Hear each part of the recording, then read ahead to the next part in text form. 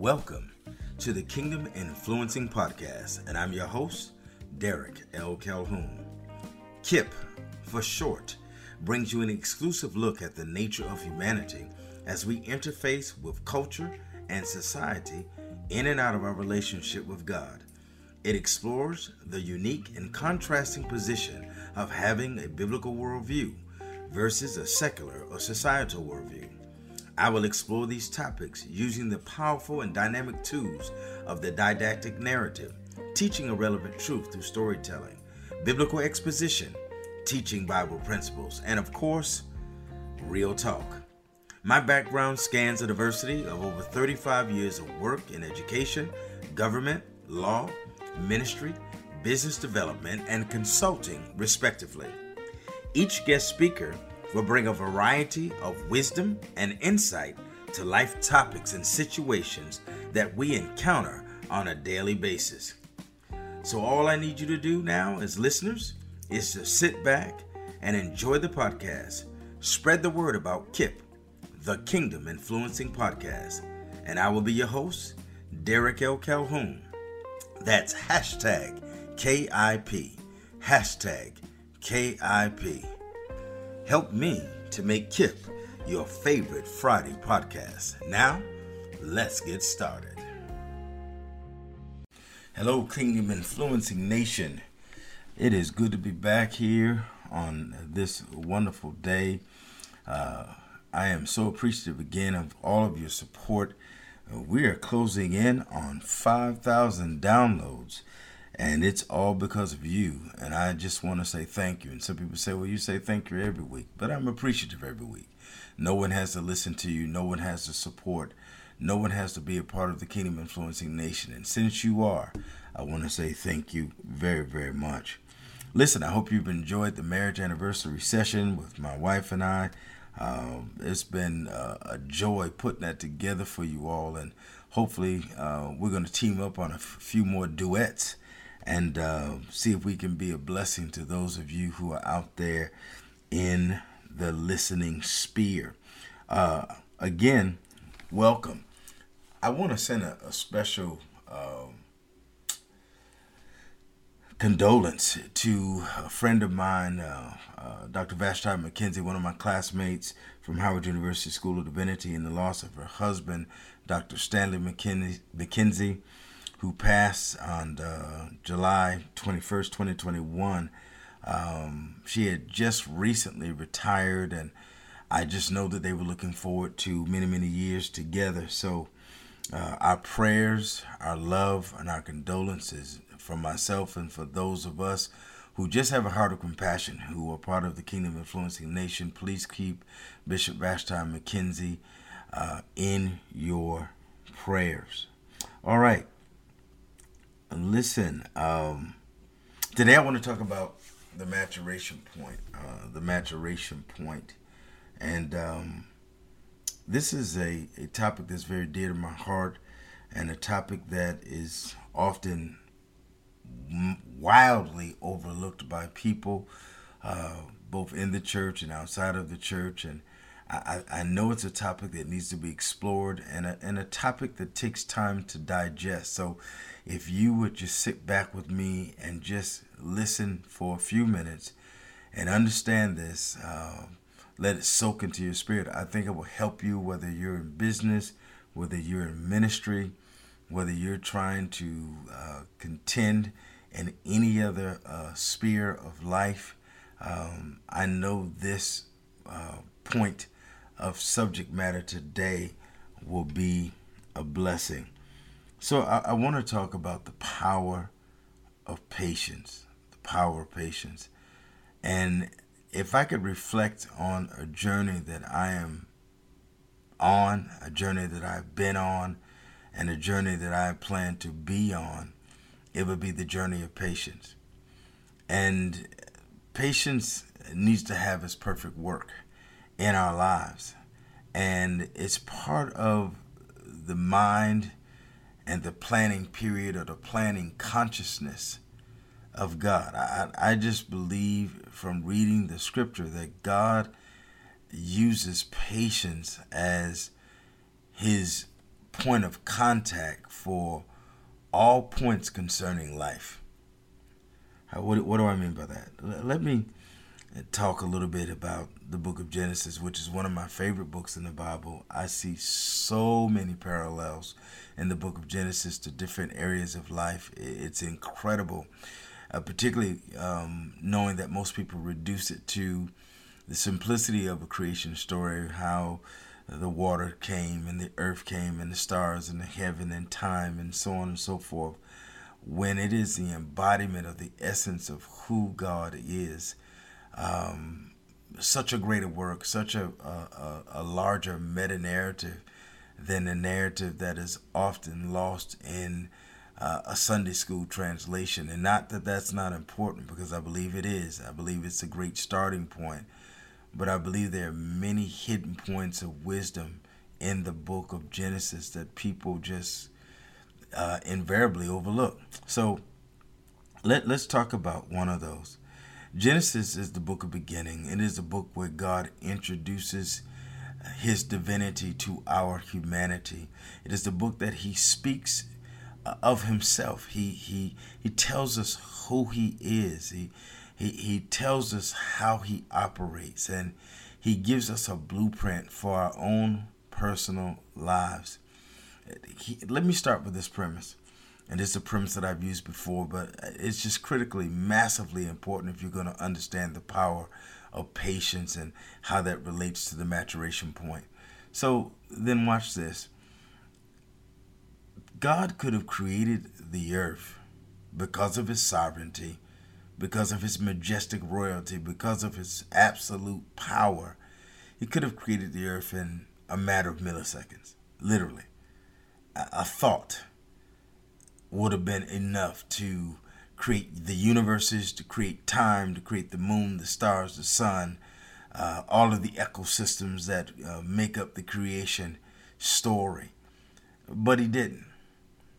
So my question to us as a listening audience, you may be driving, you may be sitting in your house or sitting in your study, you may be in your office at work. But my question to you is, why is it that God did not create the earth in a millisecond? What is the point of a narrative that stretches over the course of 7 days, with the seventh day culminating in him resting? Why 6 days of work? Well, maybe the question is simple. Maybe it's not theological. Maybe it's just practical. Because God was trying to teach us that everything in life has a process. And something simple that many of our parents shared with us years ago is just this here, that Rome was not built in a day. There's a simple understanding that he took his time to create life. He took his time to put all of the ecosystems in place. He took his time to create, when I say ecosystem, I'm talking about everything that's living and everything that's non-living. He took his time to show us and demonstrate to us that as we go through life, that God is not in a rush to do anything.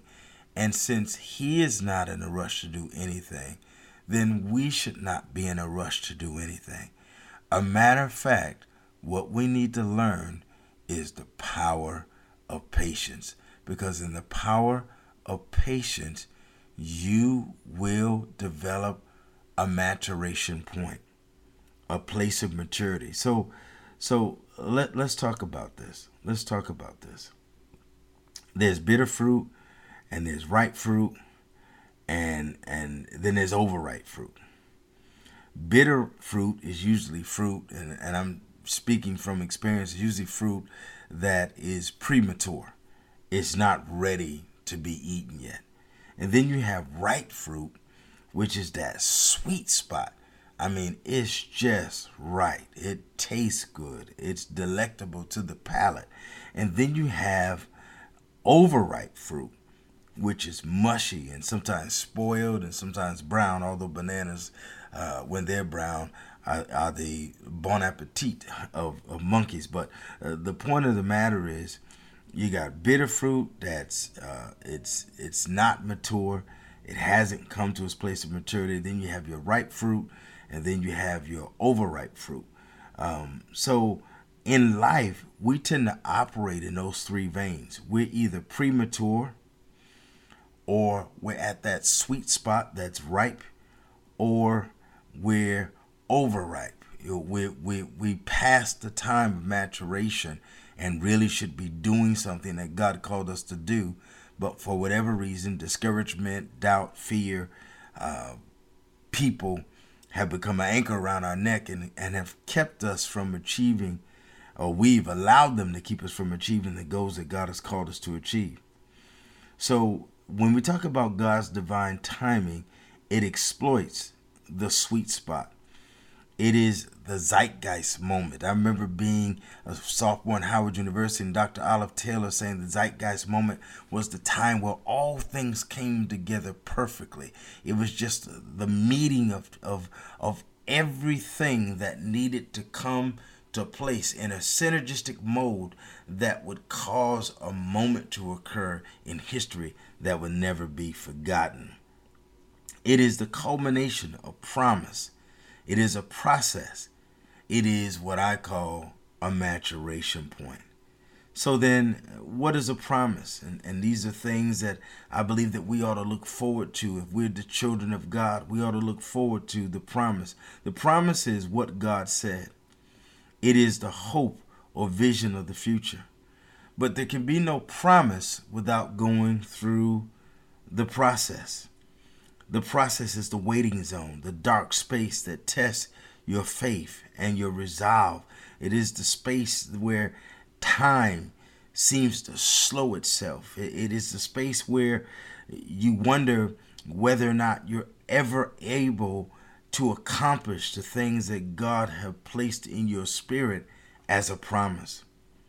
But this process also creates an atmosphere to understand the patient nature of God, the power of God. And so I'm talking about the power of patience. And I want to stop here and give it a couple of antidotes, because about 17 years ago, I was in a mission home that our church built in conjunction with other churches around the country in a village called Tupacente in Honduras. And we were sitting in the mission home, and I was sharing with a young man, or actually he was sharing with me. This young man is a multi-millionaire. He's a titan of industry, and has a corporation in Europe and a corporation here in the United States. And I was talking to him about how he was able to achieve this kind of business development, this type of business acumen, and this type of business growth. I was just trying to find out, man, how do you do what you do? And I said, I need to know the success keys. I need to know your best practices. I need to know what makes you you.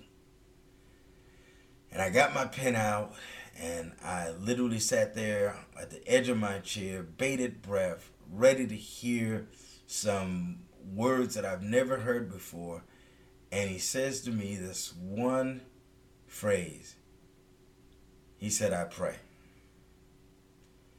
And I chuckled to myself, and then chuckled out loud to kind of release the tension and to draw attention away from the pink elephant in the room. Because for me, at that time in my life, at the ripe age or the premature age of 40, I was unable to digest what he was saying, because as far as I was concerned, I prayed every day. So what are you talking about? And he continued to repeat the same answer no matter how I reframed or reshaped the question. And then finally he stopped, and I guess in his own disgust, if you will, but a light disgust, but just, enough. He simply says to me, you're too young to understand. As a matter of fact, you're still young enough to believe that you actually have the ability to make things happen in this world. And that was 17 years ago. That thing stuck with me. I have never, ever, ever forgotten those words. And it was confirmed as I was with another young lady at a book signing in her Palacio Chateau, another titan of industry, another woman who's made her mark in the earth. And as we were sharing and got a chance to, my wife and I, just a chance to speak with her one-on-one, again, I heard it reiterated. How do I do what I do? I pray. I'm up every night at 3 o'clock in the morning, early in the morning, 3 in the morning. I meet God and God talks to me. And here's the point that I'm getting at. The point that I'm getting at is that what mirrored their response to my inquiry was simply this: they did not move until God moved. Now, for many people, that would be a point of great frustration, because in the life of many people, they think that God moves too slow. They think that they're going to miss something, that some kind of way, whatever it is that God has predestined for you, whatever it is that God has promised you, that the promise is going to dissipate, the promise is going to disappear, the promise is going to erode, when I'm here to clearly tell you by biblical paradigm and by the mandate of Scripture, even looking at the life of Jesus, which we'll observe a little later on, that the promise is going to be there. As a matter of fact, God is so systemic in his approach to life and his approach to people and his approach to promise that he created the moments that we call process in order to bring us to a place of maturation, to bring us through the bitter cycles of life and to bring us to the sweet spot and to allow us to be blessed by that place in life before we hit overripe, if we just move with him, if we mirror him. I love reading the New Testament where Jesus says, I do nothing that my Father does not do. I don't say anything unless my Father says it.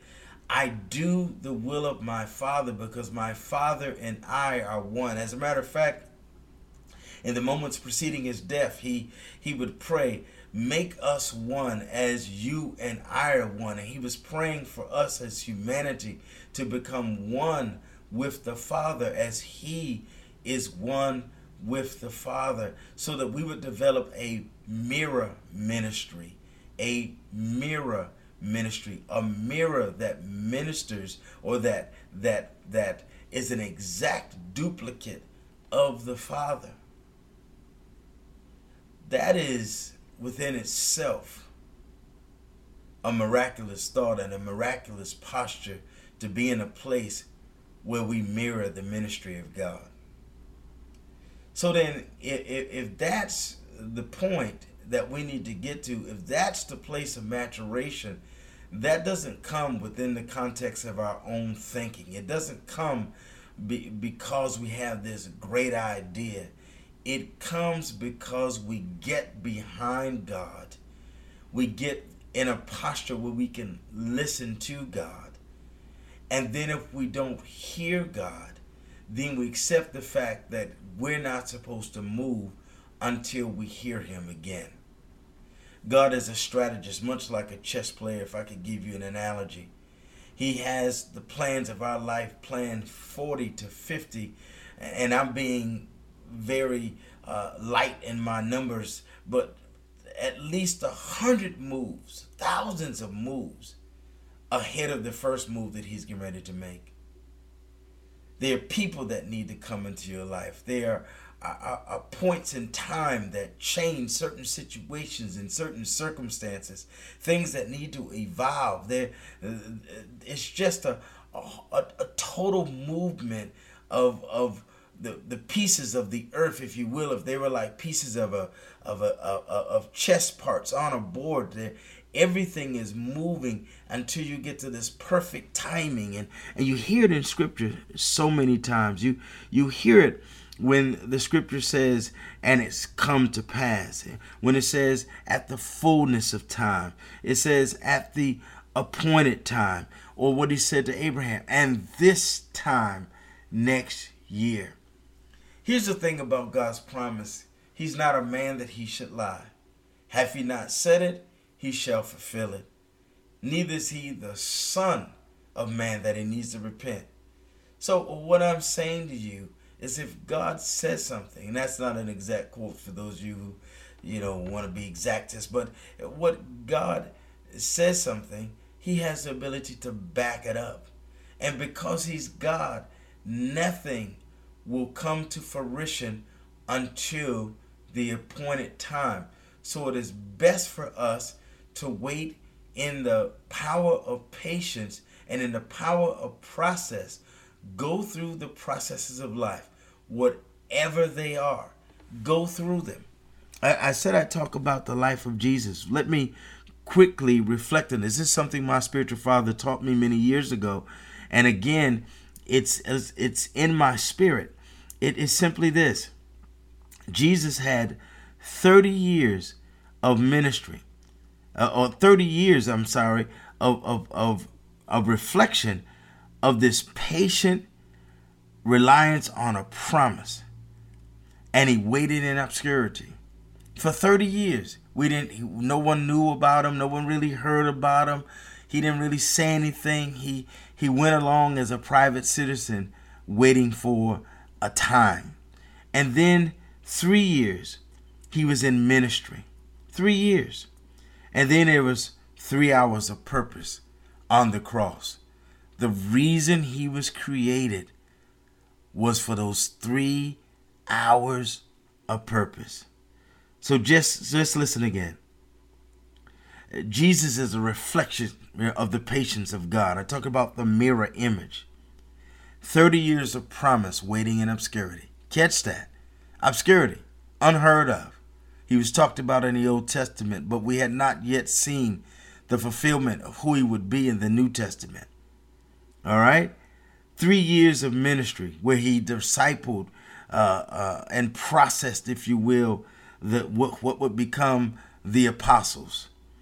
And then 3 hours of purpose, what he was actually created for, to die on the cross so that you and I would have a right to eternal life. That was the sweet spot. That was the maturation point, the place of planned promise coming to fruition. The promise of God from the Old Testament, the death of the testator that would now make the Old and the New Testament would bring them into their legal authority in the earth. The testator died, but he didn't just die. He overcame death. He overcame the grave. He overcame all the demonic forces of hell in order to resurrect and give us the power of eternal life. So I want to say this. When you're in your dark place, if you're in a dark place today, there is a place of resurrection. There is a maturation point. There is, as Bishop McLaughlin says, a time where your sentence of obscurity runs out. Every season has an expiration date, a point of ending. And at that point of ending, the promises of God will come to pass.